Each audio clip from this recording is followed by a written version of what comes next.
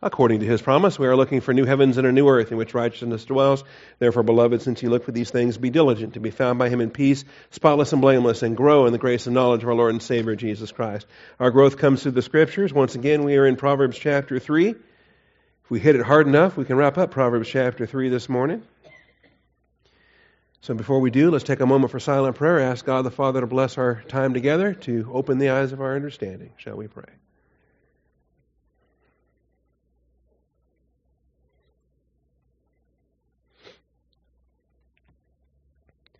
Almighty Father, we do thank you for the truth of your word. We rejoice that you reveal yourself to us in this way. Thank you for the canon of Scripture. Thank you for the church age, for gifted pastor teachers, for the teaching ministry of God the Holy Spirit, for all that you have designed. Father, we have no excuse. You have provided all things necessary for life and godliness. And Father, we thank you for that provision, and we look forward to learning what you teach us today. We thank you, Father, in Christ's name. Amen. All right, we are in the conclusion of the chapter, which is main point 10 in the outline. The chapter concludes with a declaration of fundamental contrasts. The chapter concludes with a declaration of fundamental contrasts, verses 32 through 35. For the devious are an abomination to the Lord, but he is intimate with the upright. The curse of the Lord is upon the house of the wicked, but he blesses the dwelling of the righteous. Though he scoffs at the scoffers, he gives grace to the afflicted. The wise will inherit honor, but fools display dishonor. And so here we have the fundamental contrast that really define the whole book of Proverbs. They define the whole Christian way of life. This is what you can expect if you serve the Lord walking in truth, and this is what you can expect if you serve yourself walking in your arrogance. And so in these fundamental contrasts, we got through the first one last week, and we'll see if we can get through the second, third, and fourth ones today. But the fundamental contrast between the abomination and the intimate. The abomination and the intimate. Again, in verse 32, it's the devious that are an abomination to the Lord, but he is intimate with the upright. And there's a distinction to be found between wanting to push something away from you, so far away from you can't see it, hear it, smell it, think about it ever again. It is an abomination. The imagery behind the vocabulary, the Toknava vocabulary of abomination, is something that you want far from you. You are pushing it at a distance, pushing it far away, as opposed to the intimate where you are hugging, all right? And some folks are huggier than others, but we're hugging something. We're intimate with something. We want something close. And that's the proximity versus the distance. And in terms of the abomination, of course, we don't want to be defiled by the abomination. We push it to the distance for our own cleanliness, for our own holiness and purity, and the issues of it there. All right? Secondly, the fundamental contrast between the house of the wicked and the dwelling of the righteous. The fundamental contrast between the house of the wicked and the dwelling of the righteous. Again, there's two different parallels that are taking place. The poetry of this is extraordinary. And when you look at these verses, we said the same thing last week with verse 32. The devious are an abomination to the Lord, but he is intimate with the upright. And there's actually twin parallels going on there, right? When you look at 32, the one we highlighted was the parallel or the contrast between abomination and intimate, right? But what's the other one we could have highlighted is devious and upright. Do you see that in verse 32? There's another set of parallels in that verse that we didn't stress as much as we stressed in terms of abomination and intimate, but it's the category of devious and the category of upright. And that goes in tandem. That goes in tandem with abomination and intimate. Because it's the devious that's the abomination, and it's the upright that's intimate. And so you really have, it's two threads that are in parallel there. It's the same thing in verse 33. It's easy enough to spot house of the wicked and dwelling of the righteous, right? House of the wicked and dwelling of the righteous. That's one of the contrasts that's in that verse. Quit looking at that. All right? I see all these confused looks on your faces.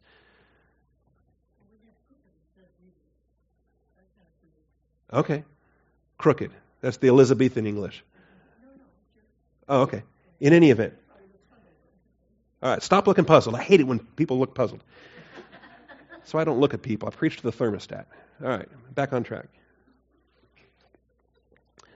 When you're looking at verse 32, there's devious and there's upright. What we have here, the formula for this is ABBA. All right? ABBA. What's ABBA? Father, right, or a bad 70s music group. ABBA, ABBA. Okay? That's the pattern. ABBA. Meaning that the A line, the first line, is parallel with the A line, the fourth line. And the middle two are the BB parallel. So that's why in the middle of verse 32, you've got abomination to the Lord and intimate. Those are paralleled. Devious and upright. Those are parallels or contrasts, right? Same thing in verse 33. There's a curse and there's a blessing. There's the house of the wicked. There's the dwelling of the righteous. And in verse 33 is not ABBA, it's ABAB. Following that? ABAB, because it's curse of the Lord, which is the corollary to blesses the dwelling of the righteous. Cursing and blessing. All right? Cursing and blessing. We also have to contrast house of the wicked with dwelling of the righteous. All right, now I'll put this back up. Fundamental contrast between the house of the wicked and the dwelling of the righteous. So, understand, this is more than just one person. This is an entire household. The man personally, we've been seeing personal effects. This whole chapter, we've been seeing personal effects. How you personally benefit when you're walking in wisdom. How you as an individual personally benefit. This expands it beyond your person to your whole household. The man personally and his household is either blessed or cursed by the Lord. Is either blessed or cursed by the Lord. All right? Blessed or cursed. And it's not just you. It's your household as well. And this is, I think, significant. And what we ought to consider in our own walk is how am I not only benefiting from the Word of God, but through me, how is my household benefiting through the Word of God? And comes down to Genesis 18:19. Here's a passage we can take a look at. Genesis 18:19. Why did God design humanity to be procreative? Why did God design humanity to birth the next generation in a tandem of a father and a mother to not only procreate but also to bring up those children? There are animals that birth their offspring and then they don't raise their offspring. They boot them out of the nest pretty early and they raise themselves. Or they've got instincts that take over and they operate within creation on that basis. Not a tremendous amount of parenting takes place when you're kicked out of the nest at 3 days old or what have you. Okay, different animals have different practices. But humanity has not just the birthing of the children, but the training of the children. And the training of the children is entrusted to the parents. And we're going to see that in the book of Proverbs. But I go back to Abraham, and I see a responsibility that's here in Genesis 18:19. And when God says, "Shall I hide from Abraham what I'm about to do?" And we realize, this is rhetorical, he's asking himself the question. And in verse 17, the Lord said, "Shall I hide from Abraham what I'm about to do?" And the two angels have already departed. He's not talking to them. He's talking to himself. And so if you ever ask yourself these questions or consult with yourself, that's fine. Okay? You're not weird. That's normal. Now, but he says, "Since Abraham will surely become a great and mighty nation, and in him all the nations of the earth will be blessed." In other words, he is the recipient of my unconditional Abrahamic covenant. He is my steward. He has stewardship responsibilities. And what goes with stewardship responsibilities is revelation, information, understanding the mind of God. And so he says, "For I have chosen him so that he may command his children and his household." The household is what's significant because that's what connects us in what we're looking at today in Proverbs chapter 3. The tent or the household of the righteous. For I have chosen him so that he may command his children and his household after him to keep the way of the Lord by doing righteousness and justice, so that the Lord may bring upon Abraham what he has spoken about him. It's the idea of a household, all right? And so you want to maintain your household under biblical terms. Are you training up your household? Are you training up your children? And more than just children in a household, by the way. This would include servants and slaves and staff and anyone connected, your business dealings, anyone that you are in doing business with, that your household may be in partnership with other households in that regard. So a man personally and his household collectively is either blessed or cursed by the Lord. What happens if you've got one believer and one unbeliever? Can you still bless your household? 1 Corinthians 7 says, yes, you can. First, ideally, you don't marry an unbeliever, but if you are in a mixed marriage or an unequally yoked circumstance, 1 Corinthians 7 explains this. 1 Corinthians chapter 7, verses 12 through 14. To the rest, all right? To the rest I say, in verse 12. It's to the unmarried and to the widows in verse 8, to the married in verse 10, and now to the rest I say in verse 12, not the Lord, that if any brother has a wife who is an unbeliever, and she consents to live with him, he must not divorce her. Now, this can happen in different ways. If maybe two unbelievers get married and then one gets saved, okay? Or a carnal believer who should know better marries an unbeliever anyway, and then he gets back in fellowship and returns back to the light and starts growing again. Now he finds himself married to an unbeliever. And what are the consequences of that? Or it might be the other way around. It might be a woman who has an unbelieving husband, and he consents to live with her. So here it again, you're going to have a household, you're going to have a daily life, you're going to have family life. How does that operate when you've got, you've got divine norms and standards and he doesn't? Or the husband's got norms and standards and the wife doesn't. And he wants to operate his household on biblical terms, and she would rather not operate on biblical terms, or vice versa. You understand? Well, the unbelieving husband is sanctified through his wife. This is huge. Okay, it doesn't mean saved. It doesn't mean he gets an automatic pass to eternal life because he married a believer. No, but there is a sanctification. There is an experiential sanctification. Temporal life blessings, what sometimes is referred to as the blessing by association. He is going to benefit because his wife is saved, and she's walking that way according to the Word of God. Likewise, the unbelieving wife is sanctified through her believing husband, that she can benefit by the fact that she has a spiritual leader in her home, even if she doesn't appreciate that spiritual leadership. It goes on to say, otherwise your children are unclean, but now they are holy. And that is the most unusual language for a church age passage you're ever going to come across. The idea of clean versus unclean we expect in Leviticus, we expect in the Old Testament, we expect as it applies to ceremonial cleanliness for observance of some kind of shadow ritual. All right? But here it's in a church age context with reference to personal family life. How do I have clean versus unclean in my household on a church age basis as a royal high priest in the Melchizedek priesthood in Christ? Well, this is a passage that starts to address some of that. In any event, there is a benefit here to even one believing parent. Even one believing parent. Better with two, obviously. But with one believing parent, a household can be sanctified. A household can be cleansed, and children will benefit on that basis. If that makes sense. I even have a theory, can't prove it, but it's a concept, that this will also be the criteria at the rapture. That which children get raptured, see.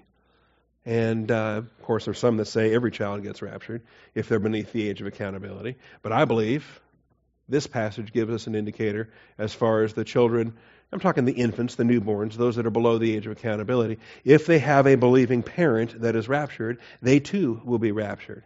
If they're the children of two unbelievers, then they will stay behind to enter into the millennium, and they will be the prime evangelism target in the tribulation of Israel.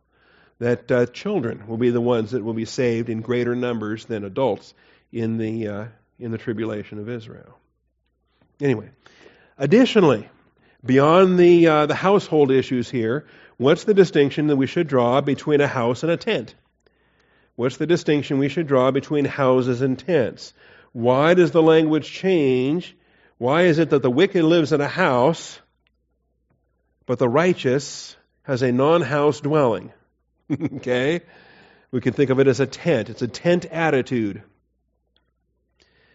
The curse of the Lord is on the house of the wicked, but he blesses the dwelling of the righteous. There is a contrast drawn between houses and non-house dwellings. You can think of it as tents, which ought to spur our eternal perspective. And this is not the only passage of the Bible that draws that contrast. We've got Hebrews 11 that draws that contrast. We've got 2 Corinthians 5 that draws that contrast. 2 Corinthians 5 and Hebrews chapter 11. In fact, I'll take those in a backwards order. Hebrews 11, verses 9 and 10. I think there's a mindset that ought to, or an attitude that ought to shape our thinking if we're going to have thinking that correlates with the Word of God. Hebrews 11, verses 9 and 10. The attitude that Abraham had. Paragraph begins in verse 8. By faith Abraham, when he was called, obeyed by going out to a place which he was to receive for an inheritance. And he went out not knowing where he was going. When God called Abraham in the Ur of Chaldees, he did not know where he was going, but he went by faith. All right, to the land which I will show you. And you'll know it when you get there. Okay? And talk about faith. He didn't know where he was going. And when he got there, was he immediately given everything? No, when he got there, he found there's a bunch of Canaanites living in the land of Canaan. He even had to pay cash for the burial plot for his wife and himself, and he purchases this cave and he pays cash for it. Why is he paying money for what's already his? Well, because it's his by promise, but not yet in fulfillment. And so by faith, he lived as an alien. And this is our pattern. We should have the faith of Abraham. We should live the faith of Abraham as an alien in the land of promise. We're aliens in a land that's not our own. We're waiting to go to heaven. As in a foreign land, dwelling in tents. Here's this, dwelling in tents. And there's the pattern. Okay, he's not going to settle in a location. He's not going to build a palace. He's not going to build a house, a permanent fixed location. The idea of a tent is that it's not permanent, it's not fixed. It's going to move from place to place. It's the simplicity of a pilgrim who's living with a tent and an altar. And that's the pattern of Abraham. What's our attitude? What's our attitude? Okay? Do we have this mindset that we are pilgrims, that we are aliens, that this world is not our home? I think there's an attitude here we want to emulate. So it says, as in a foreign land, dwelling in tents with Isaac and Jacob, fellow heirs of the same promise. Isaac, then Jacob, okay? Decades are passing. Generations are coming. How long does this promise take? Well, they're going to die in faith, not seeing the fulfillment of what has been promised, but still knowing that it is on the way. For he was looking for the city which has foundations, whose architect and builder is God. All right, he's looking, and he will yet receive it. He will yet receive it. He will have a city on the millennial earth, and we got studies on that as well. But knowing that God made the promise, God will fulfill the promise. And in the meantime, I'm to walk by faith.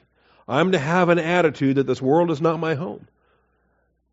And so we have a contrast between houses and non-house dwellings, as in temporary dwellings, tents, in the language of Hebrews chapter 11. I know the word tent doesn't show up in Proverbs 3, but it is a different term than a house that we have there in Proverbs chapter 3.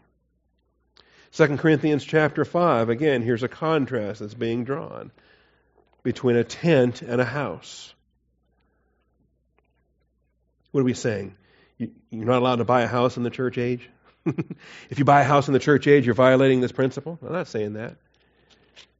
But when you do become a homeowner, what goes with that?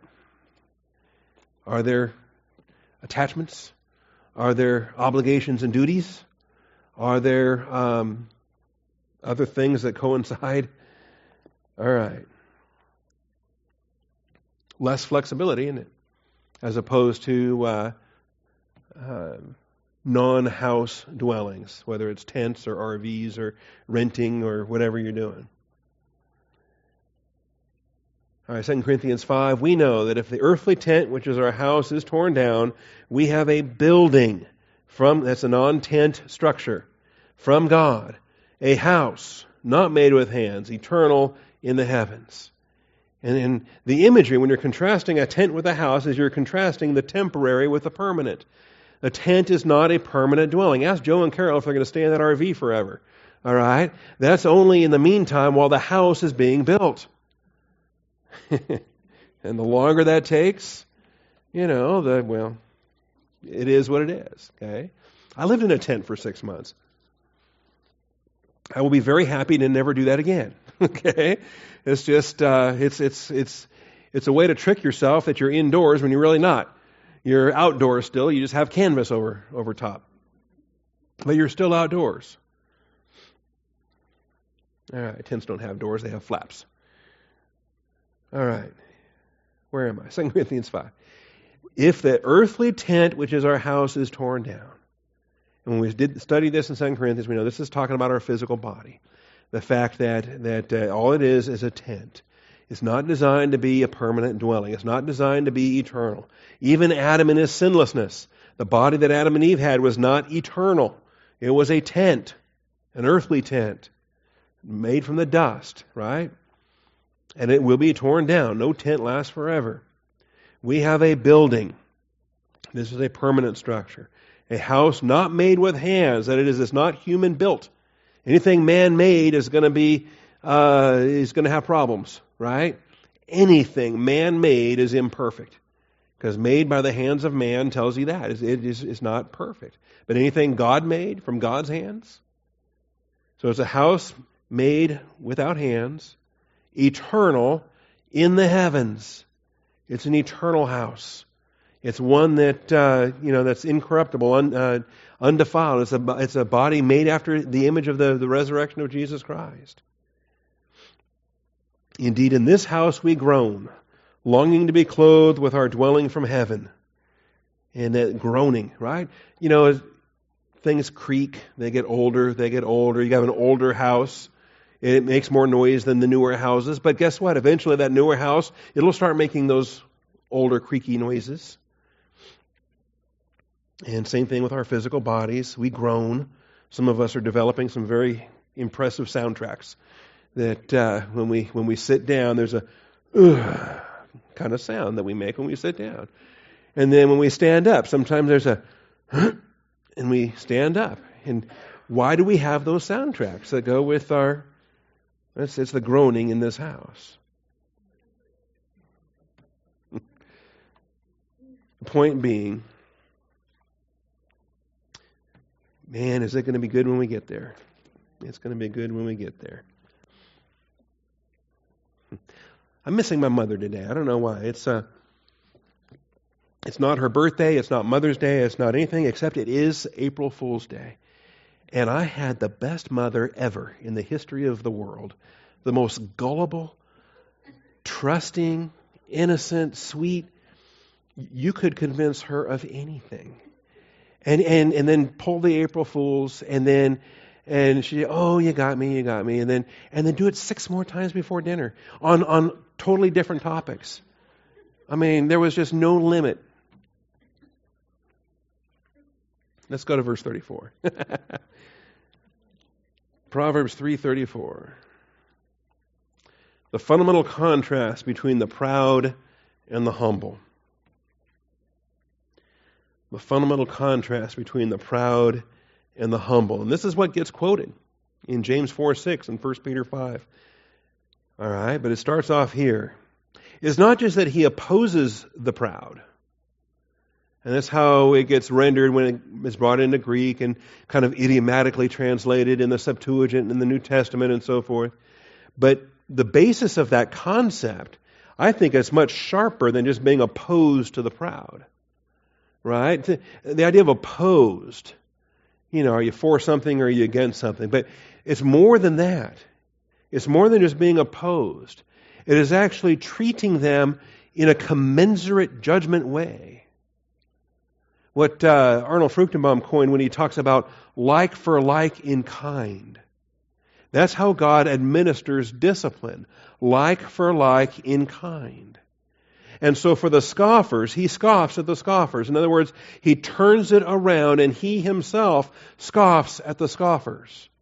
That he deals with them in the manner commensurate, only reversed, commensurate to the manner that they deal with his children. So he scoffs at scoffers. And this is significant. He scoffs at scoffers. And think about how he defends his children. Think about every attack you come under. Understand what that recompense is going to be like for the one that's attacking you. This is why when we talk about double compound discipline, the theory of, or the doctrine, the teaching of how God turns these things back, it comes from this passage, from concepts like this. Like for like in kind. All right, so we have scoffers. And scoffers, these are the proud, these are the know-it-alls, these are the folks that are so scornful of those they view inferior. They're not as smart as you, they're not as wise as you, they don't know what, it's the whole dismissive attitude. And we experience it constantly. It's now actually being woven into the fabric of our culture, to the point now we are the enemy. We are the villains. And well, who is the scoffer anyway? Okay? We're not to sit in the seat of the scoffer. We're not to walk in the way of the wicked. But God scoffs at the scoffer. That's why he who sits in the heavens laughs. He turns it back on them and he applies it to them in his judgment, in his divine discipline judgment. But he gives grace to the humble or to the afflicted. Who are they afflicted by? They're afflicted by the scoffers. So don't, we count it all joy when we encounter these various trials. We don't, we pray for them. We love our enemies. We don't take vengeance ourselves. That's in God's hands. Let's look at James chapter 4.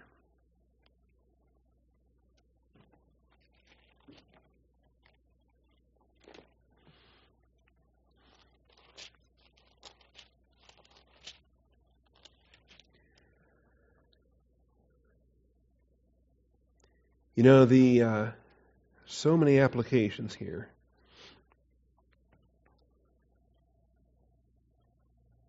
You adulteresses, verse 4. You adulteresses, do you not know that friendship with the world is hostility toward God? When you're a born-again believer in Jesus Christ, you are on His side of this angelic conflict. And to dally with the things of this world, to try to, some folks try to have a foot on both sides of the fence. They try to, it's just adultery, spiritual adultery. God expects exclusive love, exclusive devotion, as any husband would. And if you start serving the world and loving the things in the world, if you fail to maintain the distinctions between the holy and the unholy, God counts that as adultery. Friendship with the world is enmity or hostility toward God. And there's no reason for it. You were in an adversarial relationship and then He saved you. So why do you now, after you're saved, put yourself in a spot where you're going to be subject to His hand of discipline? Hostility toward God. Therefore, whoever wishes to be a friend of the world makes himself an enemy of God. You are self-manufactured in that capacity. That ought to be clear. You don't lose your salvation. You don't go back to being an unbeliever. You're not a true enemy, but you are a self-made enemy. That you are lining yourself up for God's discipline just like those that you're in bed with. Okay? Metaphorically speaking. Do we want to be friends of the cosmos? We want to be friends of God. Abraham was a friend of God. We want to be friends of God. This cosmos is passing away. But there are folks that want to be a friend of the world. And this passage says that's dangerous. God is not well pleased with that. God counts that as adultery, and you will be in an enmity, in an adversarial position where you will receive that hand of divine judgment. Okay? What is friendship anyway? Rapport? Fellowship? Do you have something in common with darkness? What does light have in common with darkness? What does Christ have in common with Belial? What does the holy have in common with the unholy? And too many people come along and they're confusing agape love, unconditional integrity love, with phileo, with rapport and intimacy and fellowship. You can't have any of that with darkness. So, do you think that the Scripture speaks to no purpose? Does God mean nothing when He says it? And then when He says it and He puts it in writing, do you think He really means nothing there? Is the Scripture without purpose? So many things. We saw it in Galatians. Paul said, you make the cross of Christ void. Really? Do you want to make the cross of Christ void or meaningless?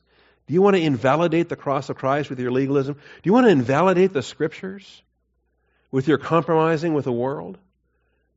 If God bothered to put it in writing, then we better pay attention. He does not speak to no purpose.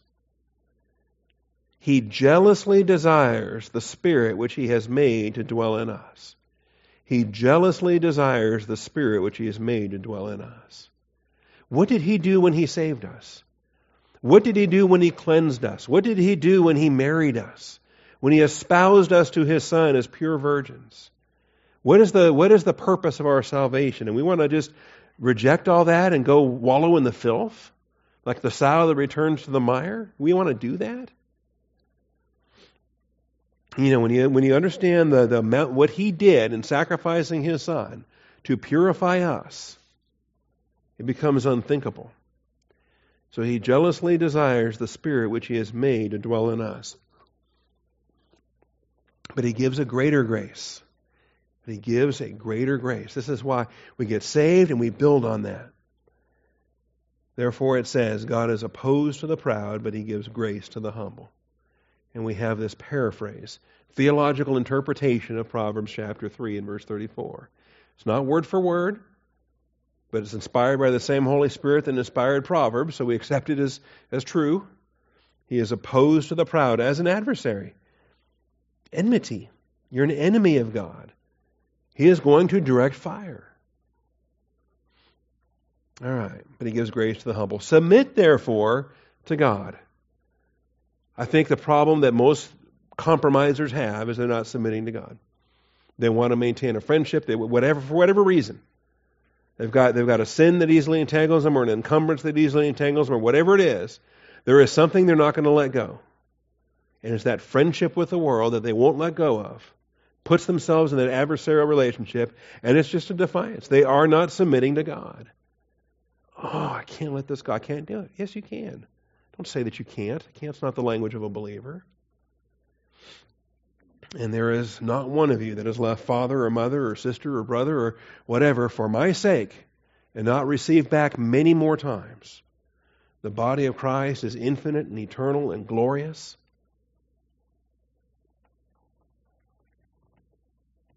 Well, some folks don't want to do it, so they're not going to submit to God. Resist the devil and he will flee from you. Anyway, there's so much more here. They're not submitting to God. They're not resisting the devil. They're resisting God. They're submitting to the devil is what they're doing. They're forming friendships with the world. Draw near to God and He will draw near to you. Cleanse your hands, you sinners. Purify your hearts, you double-minded. Be miserable and mourn and weep. You say, well, this doesn't sound fun. I didn't say it was fun. But submit to God. It will glorify Christ. It will lay up treasure in heaven. You'll be better for it when you're done, and it's better sooner than later. You're just making it worse. The longer you delay, the longer you delay, the longer you delay. Let your laughter be turned into mourning and your joy to gloom. Humble yourselves in the presence of the Lord. He will exalt you. So we have a fundamental contrast here between the proud and the humble. For you personally, for your household. For your household. All right? 1 Peter 5:5. Another New Testament author that brings in the Proverbs 3 application here.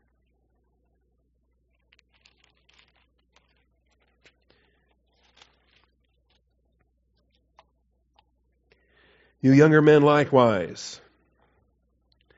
Younger men likewise. Now what's that likewise about? Okay. That likewise means you go back and you see everything that's there in verses 1 through 4. Because it also applies to you.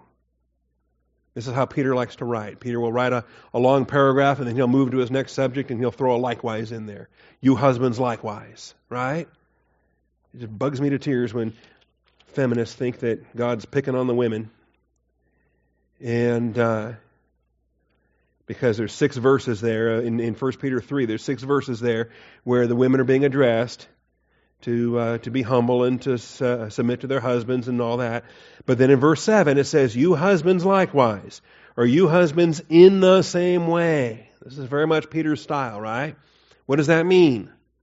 That means you husbands also, you apply everything in verses 1 through 6 as it pertains to you. Turn it around, apply it in your perspective. What if you are a believing husband and you've got an unbelieving wife? Then all those 6 verses apply to you also, plus now we're going to pile on and give you an additional responsibility.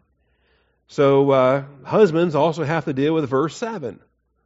The women only get verses 1 through 6. The men get verses 1 through 7. So that's not exactly misogynistic or anti-women or what have you. Same thing here in 1 Peter. You younger men likewise. Everything that precedes that in verses 1 through 4, take it, find the application that applies to you, and then add to it now verse 5. And so what do we have in verses 1 through 4? We have humility. Peter says in verse 1, I exhort the elders among you as your fellow elder and witness of the sufferings of Christ, partaker also of the glory that is to be revealed. Shepherd the flock of God among you, exercising oversight, not under compulsion, notice, but voluntarily according to the will of God. Compulsion is never according to the will of God. Voluntary is. God loves the cheerful giver, not grudgingly or under compulsion, but as a man has purposed in his heart, so let him give. For God loves the cheerful giver. Same thing with your service.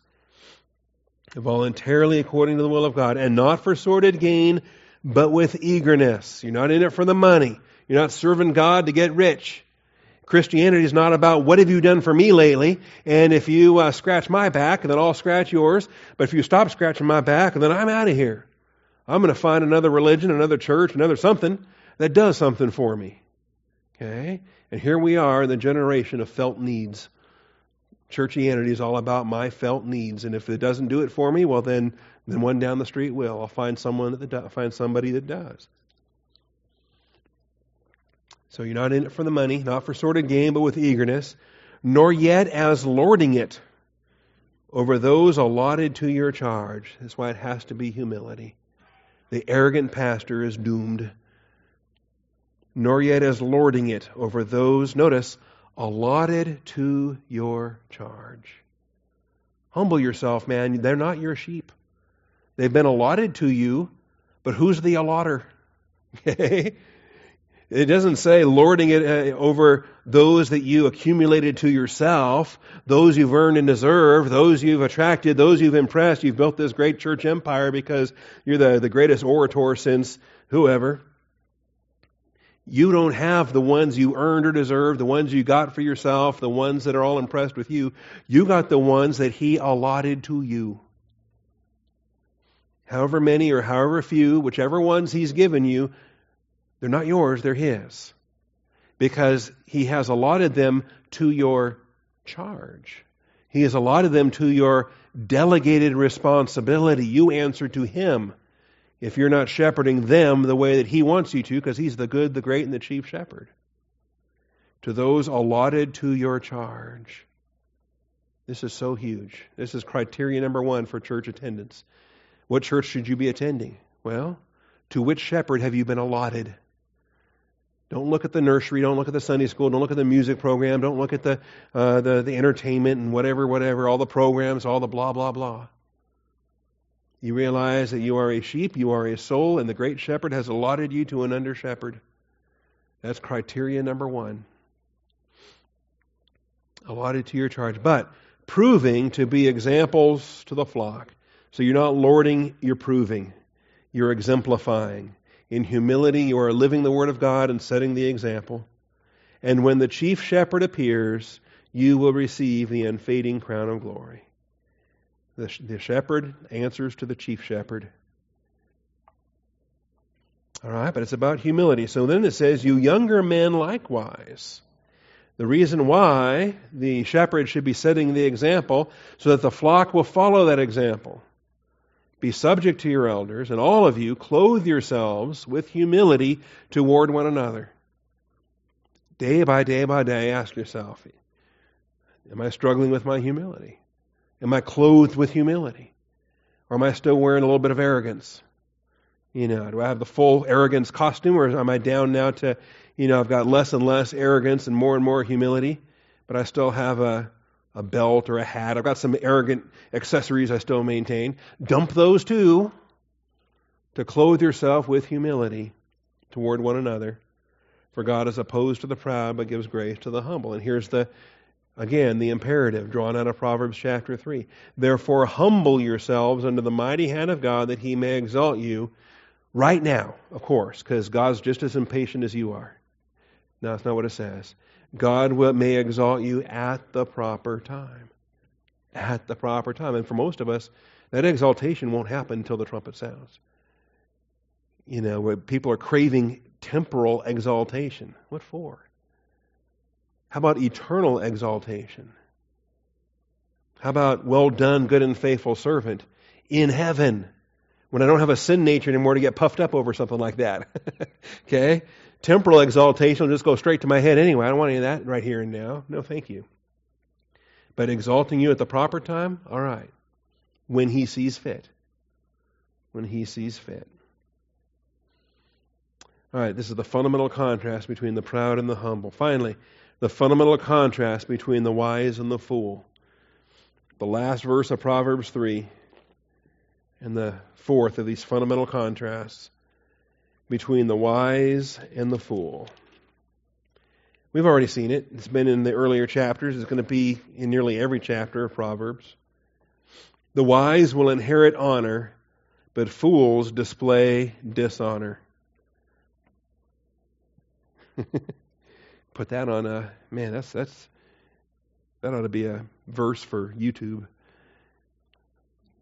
I've seen so much dishonor displayed on YouTube, and on all these videos get shared around. And ooh, look at this! Look at this!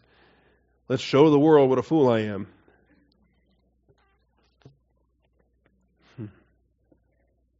Now they got these cameras, and these cameras are synchronized. They're already on a Wi-Fi network, or they're on a data network somewhere. These cameras have, they're already any picture. The moment it's snapped, posted on YouTube and goes global before you know it, or Snapchat, or any of these other things. Instagram and some of this other stuff that I don't know a whole lot about, but my daughter sure does. All right. Contrast between the wise and the fool. Honor and dishonor. The contrast here that comes back in Romans, comes back in 1 Corinthians. The contrast we've studied already in previous book studies. This should be a good reminder for you. Romans chapter 1, the world in which we live.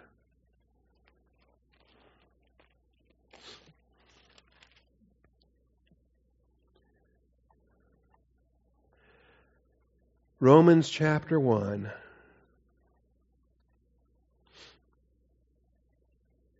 It's kind of interesting. Somebody the other day was saying, well, when's God going to get around to apologizing to Sodom and Gomorrah? Why has He not blasted us like He blasted them? Well, you think He's not? Do you think His wrath is not yet exercised? I think we're already under His wrath. And I think in the church age, the wrath of God is far worse than the Old Testament wrath of God. In so many ways, Old Testament wrath, fire and brimstone, is very merciful. Fire and brimstone is such that it cuts short a whole lot of other darkness that would have gotten even worse. The fact that He's not devastating us with fire and brimstone means He's giving us over to a depraved mind, and that is far worse as a present application of the ongoing wrath of God. So it says in verse 18, the wrath of God is presently now revealed from heaven against all ungodliness and unrighteousness of men who suppress the truth in unrighteousness. It is an ongoing revelation, like the gospel is the ongoing revelation. The verses prior to that talk about the gospel. Paul's not ashamed of the gospel. In it, the righteousness of God is revealed. So two things are being revealed in this chapter. The righteousness of God is being revealed when we communicate the gospel, but the wrath of God is being revealed as men suppress the truth in unrighteousness. Because that which is known about God is evident within them. God made it evident to them. When you act contrary to creation, when you act contrary to nature, you're suppressing the knowledge of God. You're suppressing the truth in unrighteousness. So, without excuse, as it says in verse 20. Verse 21, even though they knew Him, they knew God, they did not honor Him as God. Here's that honor. Or give thanks, but they became futile in their speculations, and their foolish heart was darkened. Professing to be wise, they became fools. And this is the worst kind of foolishness of all, rejecting God's wisdom, embracing Satan's wisdom, calling that the true wisdom, and you are an eternal fool. Exchanging the glory of the incorruptible God for the image in the form of corruptible man, of birds, of four-footed animals, and crawling creatures. Exchanging the glory of what God provided. Exchanging eternal pleasures for temporal whatever. Therefore God gave them over in the lust of their hearts to impurity. That's far worse than fire and brimstone. That's far worse than devastating Sodom and Gomorrah. They should have learned from the example of Sodom and Gomorrah. So their bodies would be dishonored among them, exchanging the truth of God for a lie, worshiping and serving the creature rather than the Creator. And sadly, the number one creature most folks are worshiping is themselves, or their own body parts. For this reason, God gave them over to degrading passions. Well, we'll go back into that. I think I preached that last week. 1 Corinthians chapter 1, verses 26 through 33.